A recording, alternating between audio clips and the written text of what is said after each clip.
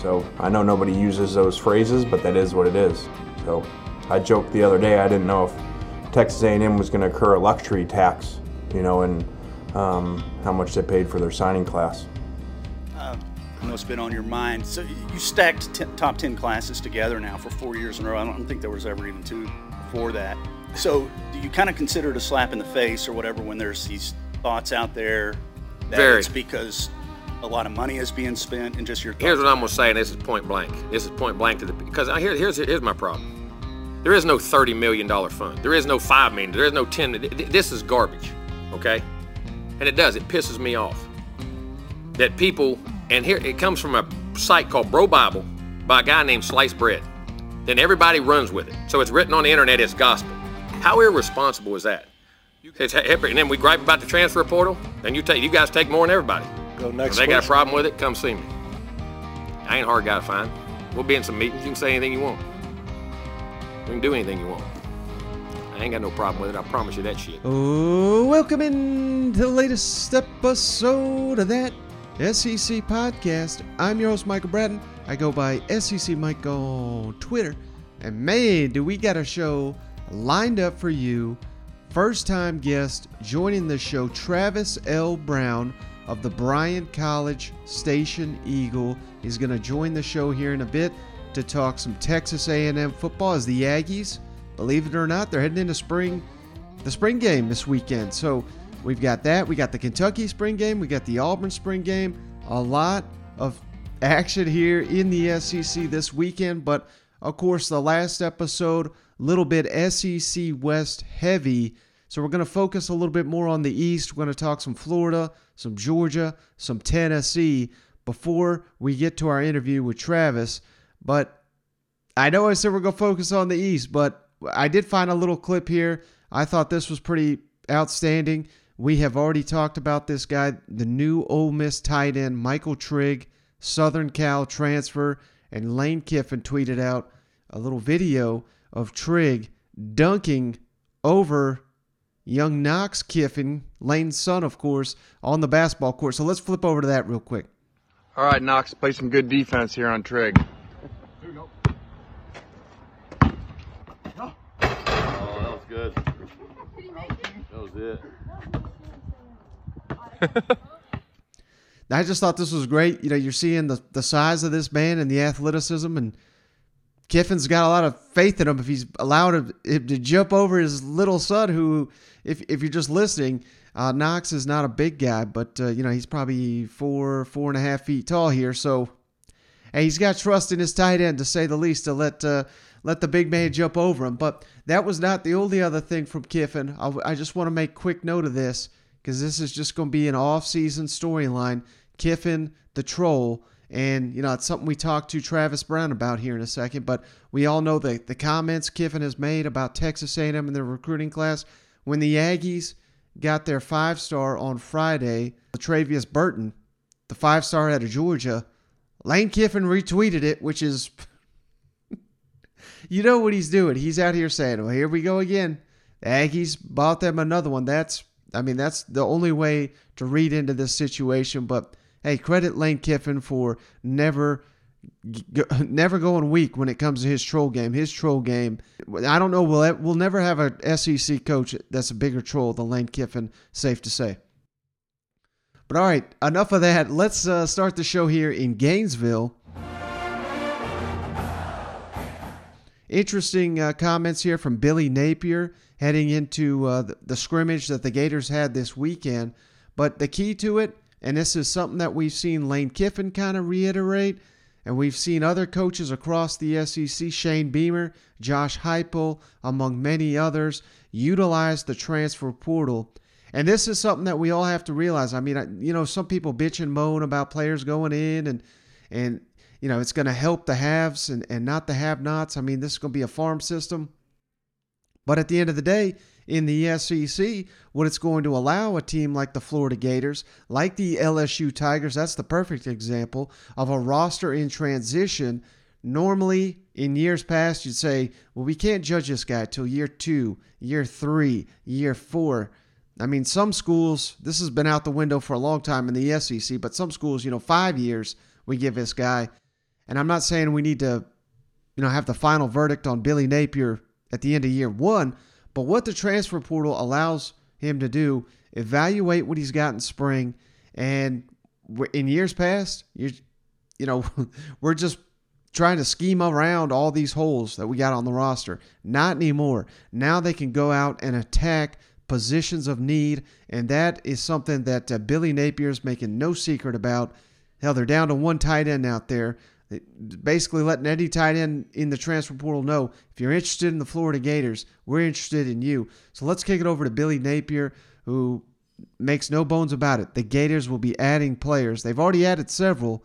They're going to be adding more this offseason after spring. Give 5 walk-on scholarships this spring, right? So, and we have spots available, right? So, University of Florida, you can anticipate us being very aggressive in the portal this spring.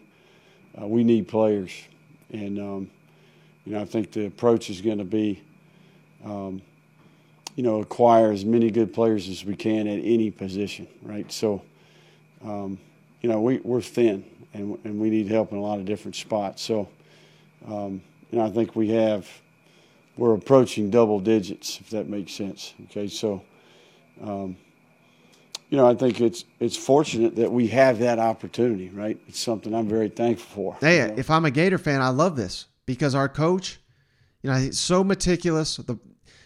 We don't necessarily want to call it the process because I think Nick Saban, they've got the patent on that right now. But, hey, Billy Napier went through it. He knows what it's about. He's going day by day trying to make this the best program it can be immediately on the field next season, and it's not there yet. So, hey, spring, this is what it's going to start becoming. This is the perfect evaluation to figure out where we're at. And again, we got to remember here, we're in early April. May 1 is the deadline this is a new thing for players to go into the transfer portal, and they've got to, I don't know if they've got to announce where they're going by May 1, but I believe they've got to be in the portal by May 1. So by the end of spring, we're probably going to see a lot more guys enter the transfer portal, and a lot of these SEC schools like the Florida Gators who are out here advertising that they are in the market. They need help. They need players.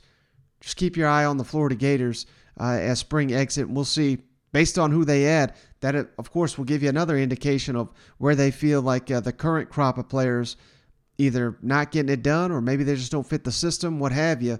But that'll be something to monitor in Gainesville. But, of course, the Gators are only going to go as far this season. I don't care who they add in the transfer portal unless Bryce Young jumps in the portal or something like that. You're not getting all-American type guys unless they're coming from a lower level, more than likely. But what's it going to take for Florida to really excel on the field this season? It's going to take buy-in from Dan Mullen era players that are bought into what Billy Napier and company are teaching them this spring, this offseason. And based on what Justin Shorter said, the veteran receiver who his college career could have been done with, he made the decision to return, wants to correct the wrongs. Last season, we all know what a terrible disappointment that was. Justin Shorter says every player on the roster is pissed off about what happened down there in Gainesville. You feel like you have a chance to sort of be the feature guy? A lot, but I say it's not even about that. We got a brand new coaching staff. We got players that are hungry, and just hate losing. Like me, just think about last year, every single game about last year that we lost. It just makes me so angry and upset. Where everyone's working so much harder. So I really say just as all of us every single player is just so pissed off from last year, man. We all just trying to come back and just get at it, really. So it's not even about that. To make it productive. On that field right there, we go out there every day. Everyone gives, all their effort. DB's going hard against me. I'm going hard against them. So it's just really just working out every day and just putting all in. Hey, so I just figured Florida fans would really appreciate these comments, and if this is the sentiment that's echoed in that locker room, Florida Gators are going to be just fine this season. But, of course, these days we can't mention the Gators without mentioning the Georgia Bulldogs. So, next, let's kick it all down to Athens, where Kirby Smart and company, they held their own scrimmage this weekend. And all the buzz leading into this thing, it was all over Stetson Bennett not getting very many reps with the ones. It's all been Carson Beck. It's all been Brock Vandagriff. Vandagriff, of course, the second-year 5-star. Carson Beck, he's been in the program, I want to say 3 years now, and he's the one from Florida that Dan Mullen wanted, that Kirby snatched out from under the former Gator coach. So, but Carson Beck seems to be really have turned a corner where everybody is laser focused on Brock Vandagriff. He's a dual threat. He's got a huge arm. When's he going to make that leap? So they go into this Saturday scrimmage. We actually got video highlights here that Georgia tweeted out themselves. And this is just an aerial show. But it was Stetson Bennett that came out in the scrimmage and started for the Georgia Bulldogs, as you'd expect. And I say all that to say this, because we're so far away from the season. You know, we've got to take every bit of information we get with a grain of salt. And it was this time last year, Stetson Bennett, I know he didn't start for the Georgia Bulldogs. It was JT Daniels, but Stetson Bennett was running with the 4th team at this point in time. So, you know, maybe when you're seeing all these reports of Carson Beck and Brock Vandagriff getting all these reps with the starting unit, you know, they're really just trying to get those guys up to speed as quickly as possible. In the case that, you know, something drastically goes wrong with Stetson Bennett, he goes down to injury, what have you. But, you know, you just get the sense that the Georgia coaches are always pushing Stetson to let him know that he's got to stay on top of his game. And it's Mike Griffith is reporting here following the scrimmage, which was closed to the media, that Stetson took a bunch of sacks, was not particularly clean with his passing game, which is, of course, not what Georgia fans want to hear, but something we all have kind of grown accustomed to. But leading into this thing, you know, a lot of questions down there in Athens with the quarterback situation. It doesn't seem like we can ever escape this question in Athens. Stetson Bennett just won the national championship, but how's his status there as the starting quarterback? How's Kirby evaluating these quarterbacks? Let's get over to the Georgia coach. It never changes with the quarterback, guys. You could come here in 10 years from now. It's going to be the same thing as it was last year. It's decision-making, accuracy, leadership, intangibles. I mean, you know, great quarterbacks are accurate, and they make good decisions. And if you can make good decisions and be accurate, and you got good football players around them, then you're going to be, you know, a pretty good football player. I want to see them execute the offense, lead the offense, make plays with their feet when things break down, things that are difference makers for them, and overcome mistakes, because there'll be some adversity out there. But the good thing is those guys get an opportunity to do that every practice. Sometimes in a scrimmage, you don't even get put in bad situations. In practice, we're going to manufacture tough situations, and they get to do those. And one other comment, because Carson Beck, like I said, he seems to be trending that to the point where it may be hard for Georgia to keep him off the field. He may have to get in there in some situations to showcase what he can do on the field. Let's kick it over here once again to Kirby on Carson Beck. Well, I think he has really good composure. You know, Carson's never up, never down. I think that's a great quality on a quarterback. I've seen, you know, guys that are emotional and up and down like a roller coaster. He's pretty even keel. And to be honest, most of our quarterbacks are. There's no guy out there that loses it one way or the other, but he does a good job being very even keeled, and I think he understands the system. You know, he's another year in the system, so it comes natural to him. He's not nervous about what the huddle call is, what's my read, what's the motion, what's the shift. He's very cool, calm, and collected, and does a good job of managing those things with the offense. So I think he's earned some confidence and earned some confidence with the players. And finally, a name all SEC fans know, because this guy's been either committed or rumored to commit or what have you to about half the league by this time.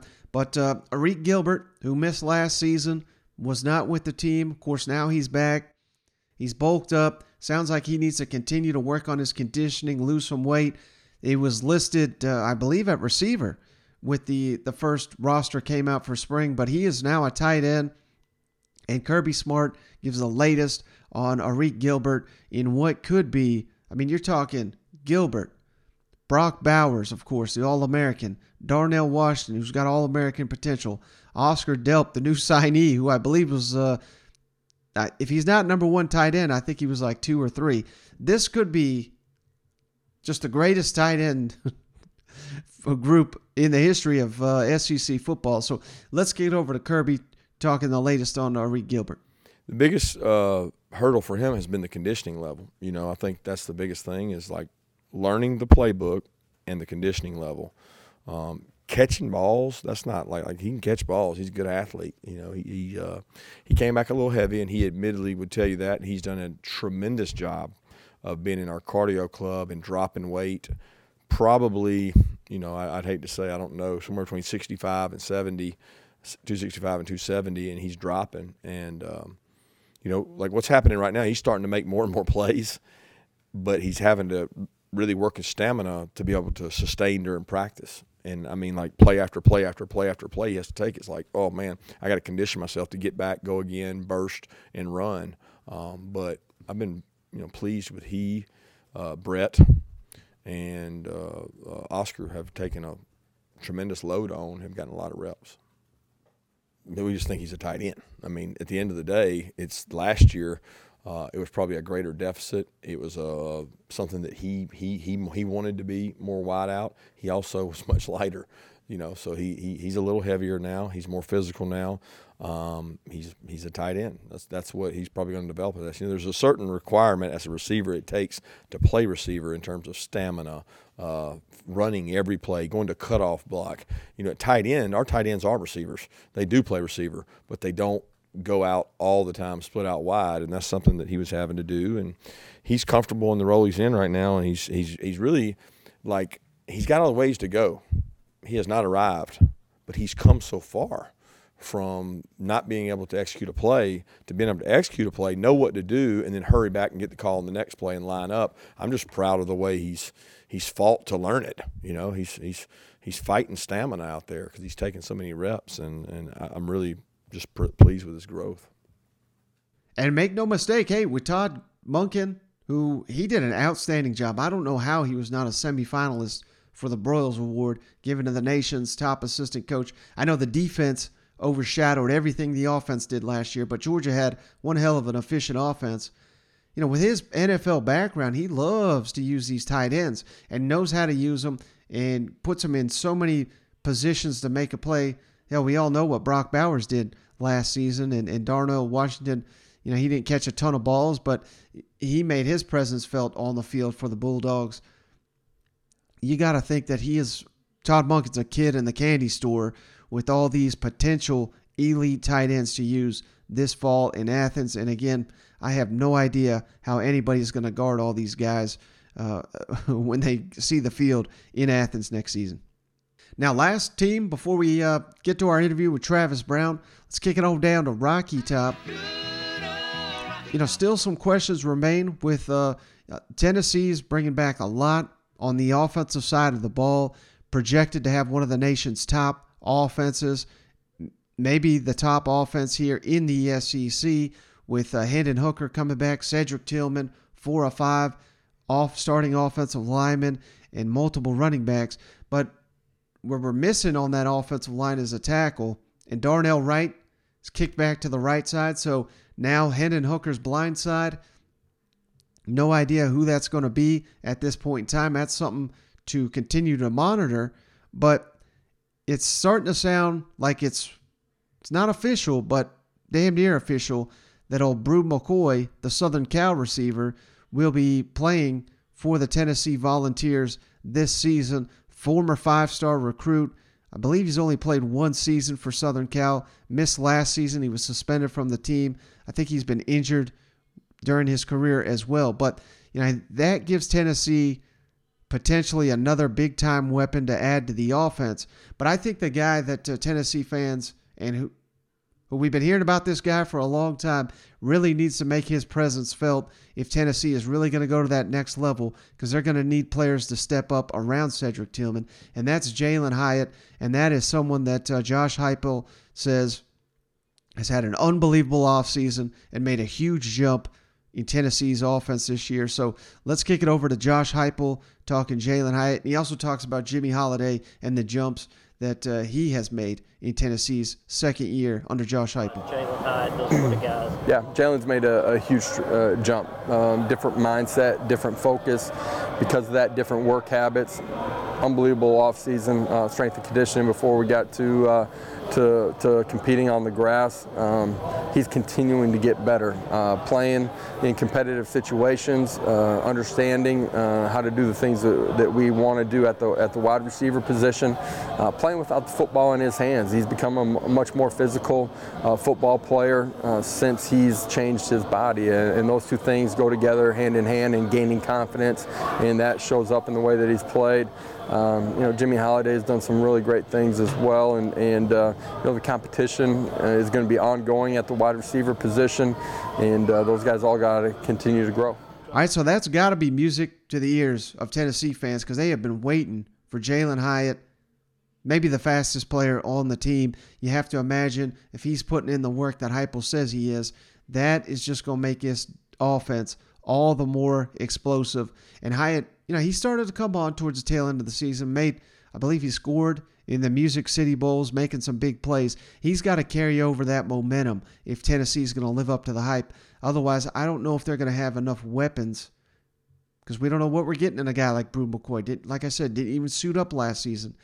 Hell, maybe he's great, but without Jalen Hyatt stepping up, I don't know. But the potential there is limitless. If Brew McCoy comes in, lives up to the hype, Jalen Hyatt takes these huge strides like Heupel's saying, and then you got Tillman, who's probably going to be a preseason All-American.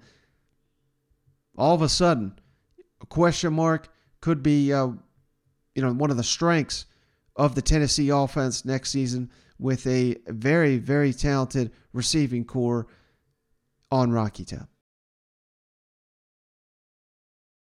But all right, I've held off long enough. Let's kick it over to our interview with Travis Brown of the Bryan College Station Eagle.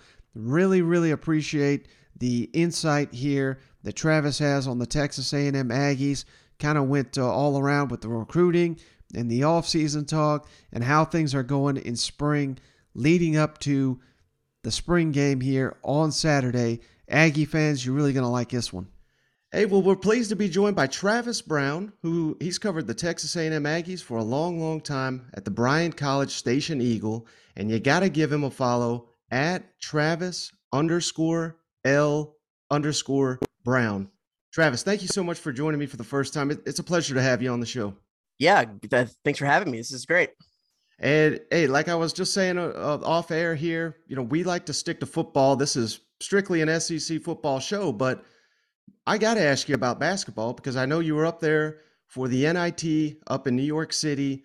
And I know normally that sometimes the NIT, it's kind of like, who cares? But man, I saw Aggies were all over this thing. It was such a tremendous tournament. And you got to go up there to New York City and cover the event. So what was that like? Man, it was fun.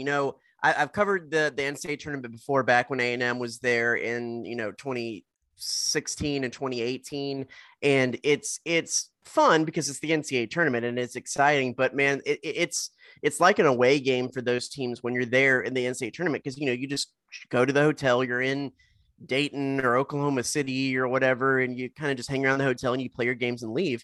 Man, especially since they won, they were up there for a whole week, and it's kind of like a bowl experience, as close as you can for these basketball players, because they get to walk around the city, they get to go to the museums, they get to, I think Buzz took the team to the Lion King one of the first nights they were there. So I mean, it's as close as like a football bowl experience where those football players get to go and see some sights and do some stuff in town as you can. So I think for the players in that regard, it's about as cool as of anything you can do in basketball off the court.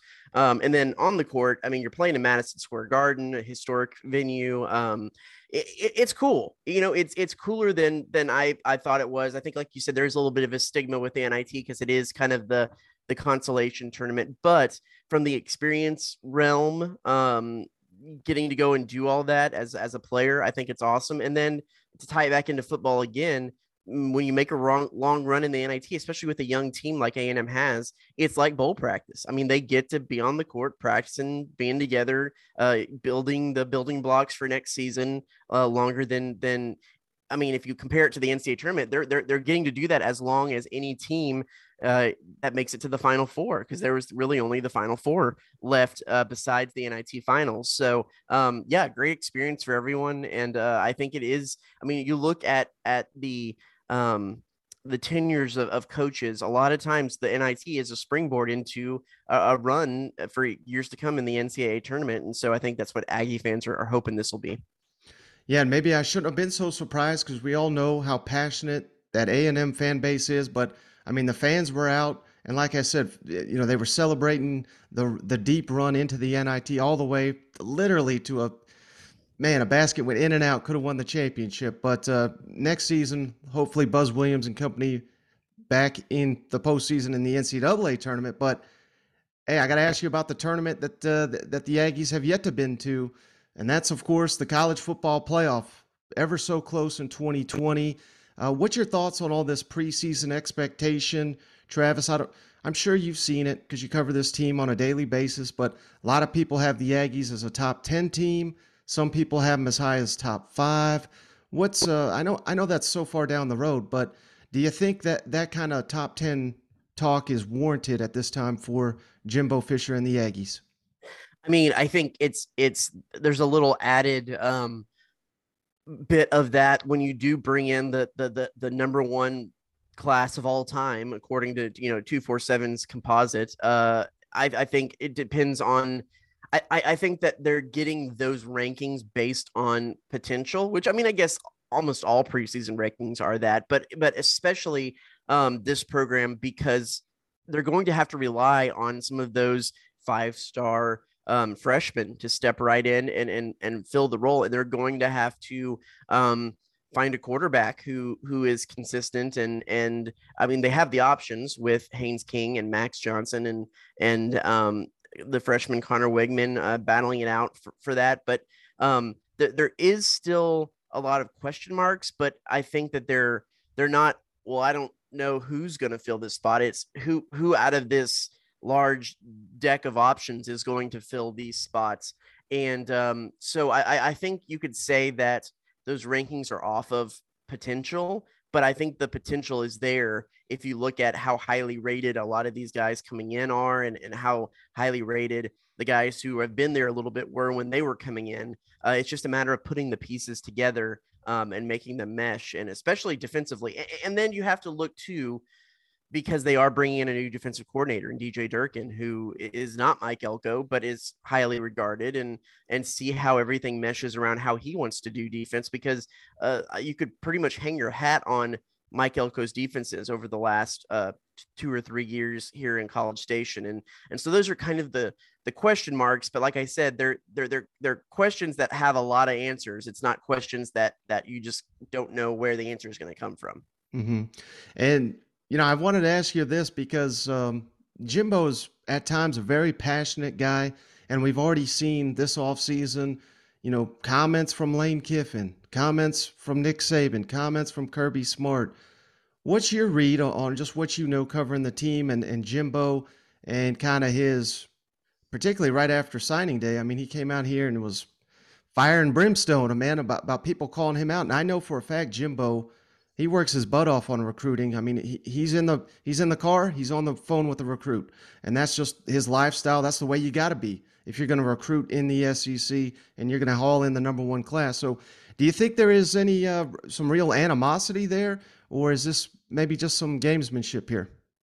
I think it's probably a little bit more gamesmanship. He's come back. They had the SEC coaches meetings a couple weeks, and we asked him kind of jokingly about if there was any kerfuffles or anything there, and he said, no, everything's good. I think that to talk about whatever, if A&M had put up some huge amounts of money for the recruiting class and paid for the recruiting class, I mean, that's just, some of that is counter recruiting, is negative recruiting. Some of that is Lane Kiffin just being Lane Kiffin and cracking jokes.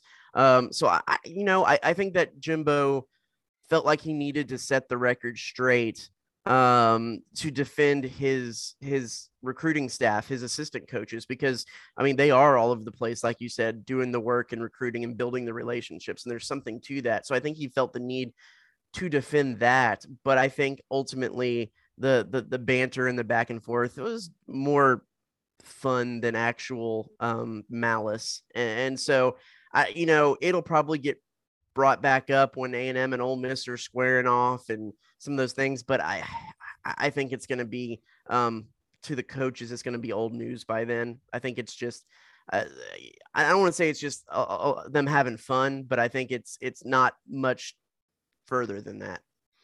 Well, I'll tell you what, it's good for you and I, Travis, certainly in the offseason, so keep it coming. But speaking of Lane Kiffin, I know this is unrelated to A&M, but, man, that man loves to go for it on fourth down. And I wanted to ask you about Jimbo and his last season in particular, his philosophy on fourth down. The Aggies only went for it 10 times on fourth down. That was the fewest in the SEC.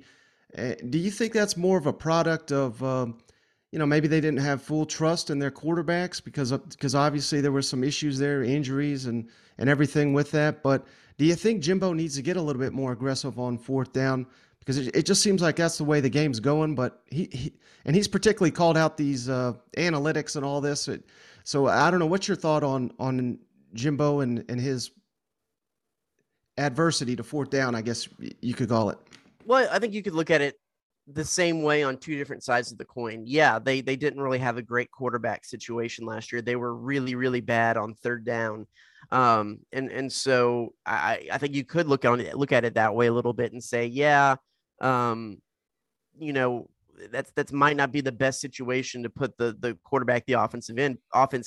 But on the other hand, their defense was really good. It was one of the best in the SEC. And so I think that there was a little bit of thought there that if they're going to win a ball, if they're going to lean on a side of the ball to win a ball game, they're always going to lean on the defense. I mean, before I came to cover A&M, I covered TCU, and that was kind of, Gary Patterson was always a strong defensive mind and everything that, and it was the same way with him. I mean, it didn't matter kind of what the actual ranking of his defense was. If there was a situation where to go for it or to punt late in a game, he was always going to punt because he was going to lean on his defense to win the ball game. I don't think Jimbo necessarily is the same fully in that regard, but I think when you look at what they had last year, their defense is what was winning them ball games. And so they were going to let the defense win ball games for them. It could change if they come out and have a really high powered offense with what they bring back and the quarterback is flying and they can do that.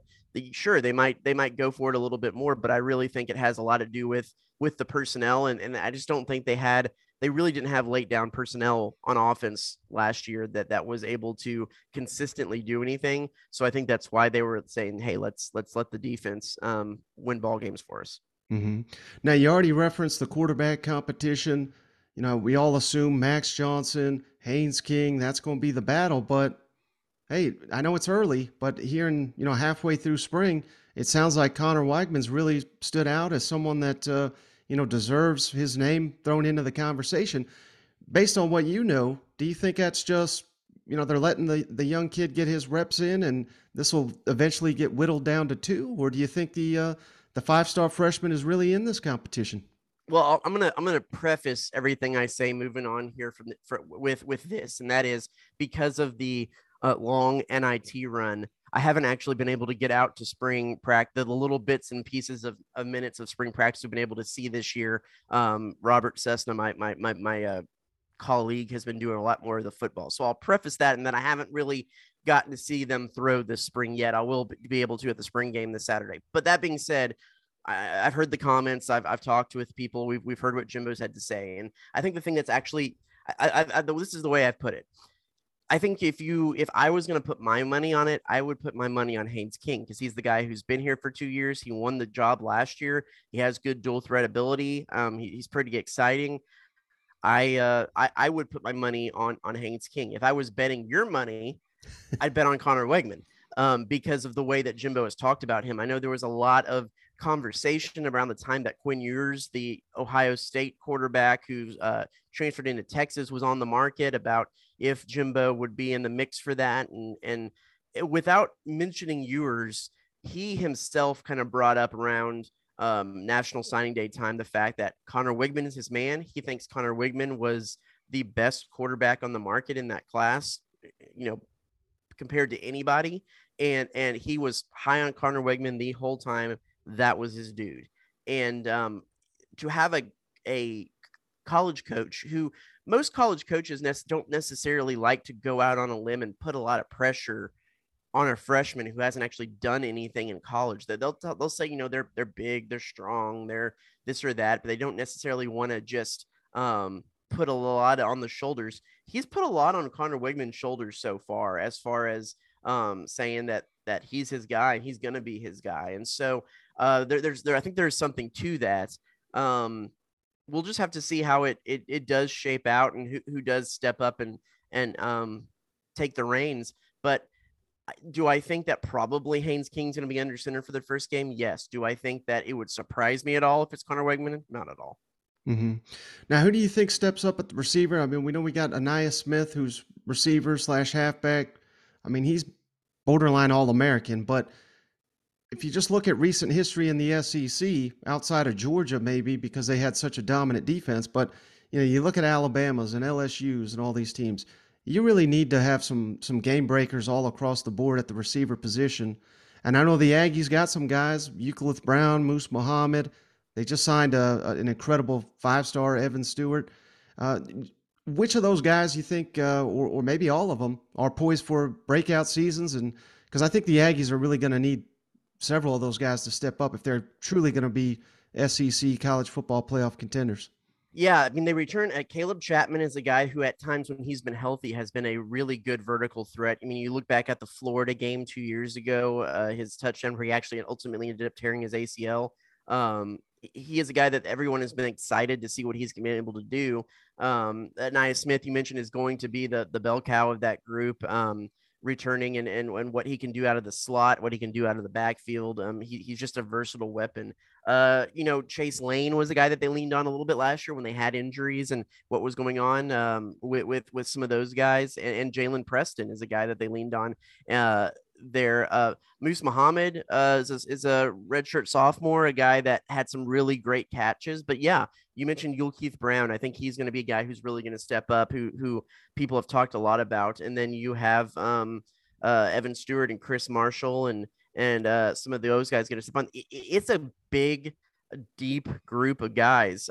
There's two things that I'd like to see out of this group. Who is going to be the deep threat if Caleb Chapman can stay healthy?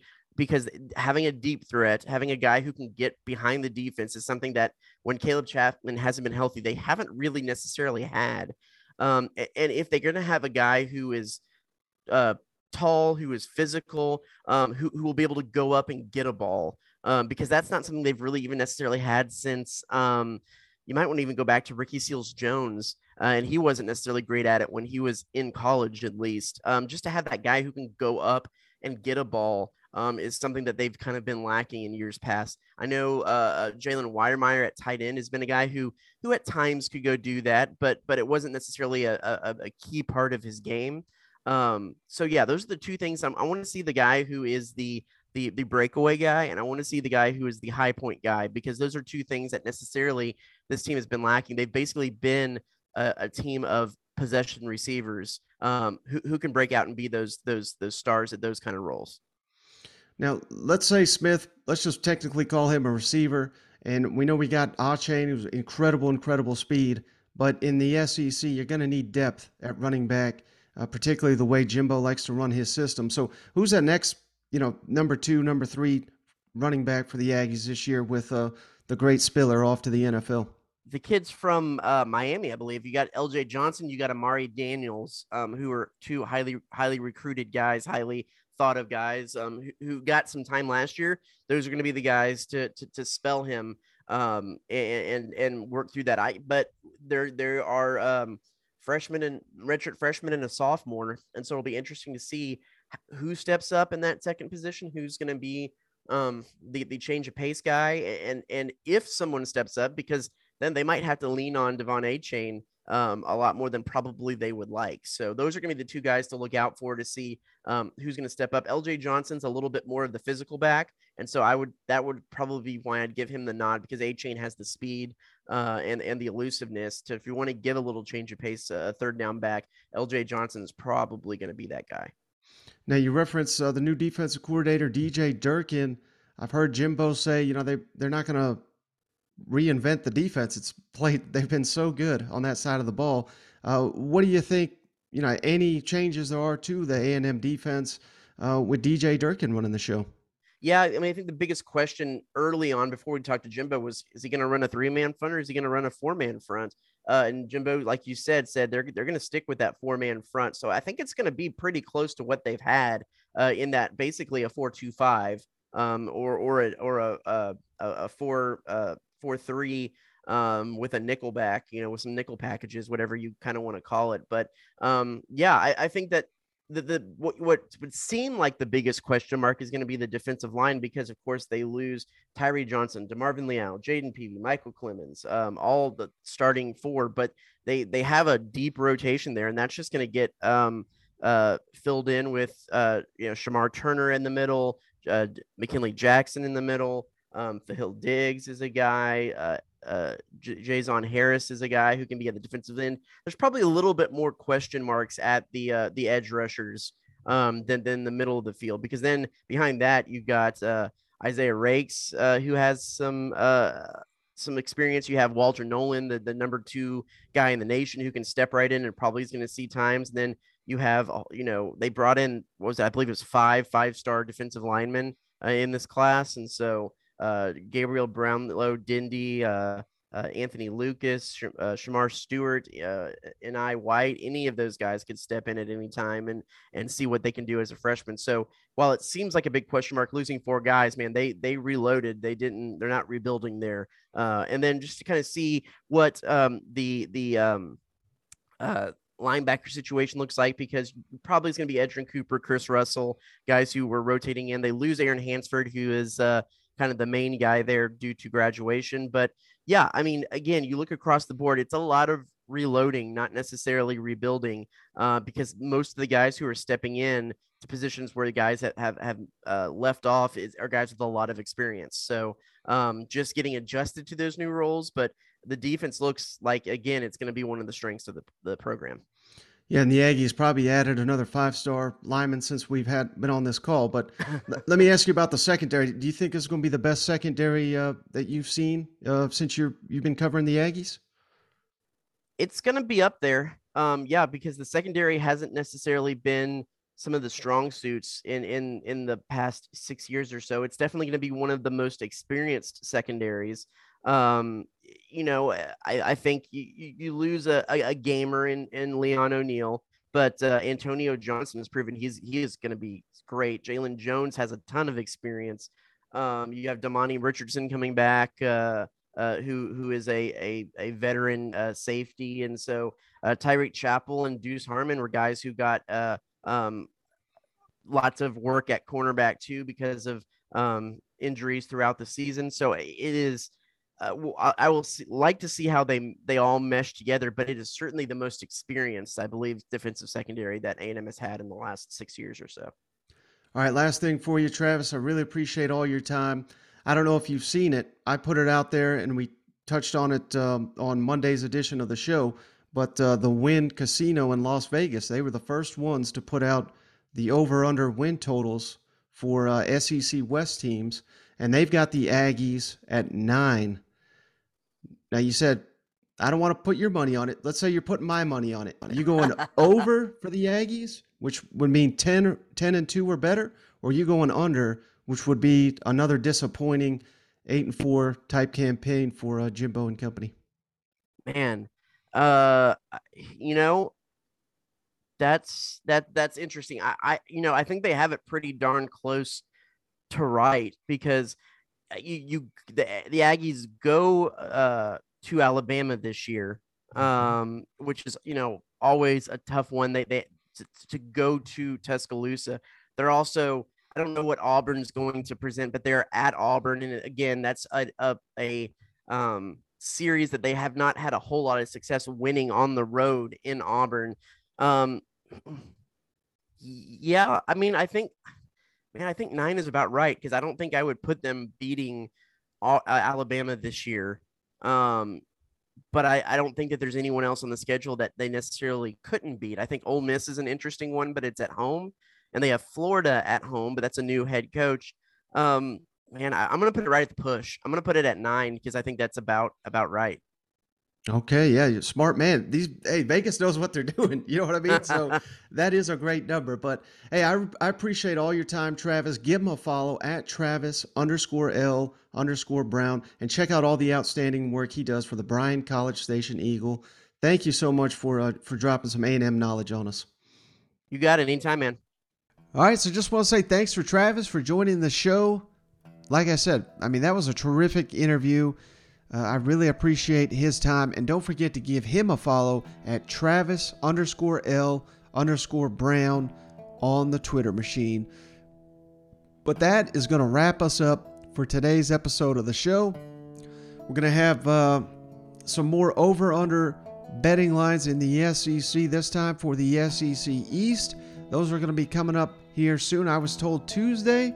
We'll see if that happens. If it does, we'll try to break those down as soon as possible, because it certainly seemed like a lot of you love the over-under talk for the SEC West team. So we're still on the lookout for the East. We've had a few listeners reach out to us for show topics, so we got ideas flowing here for the offseason. Really appreciate it.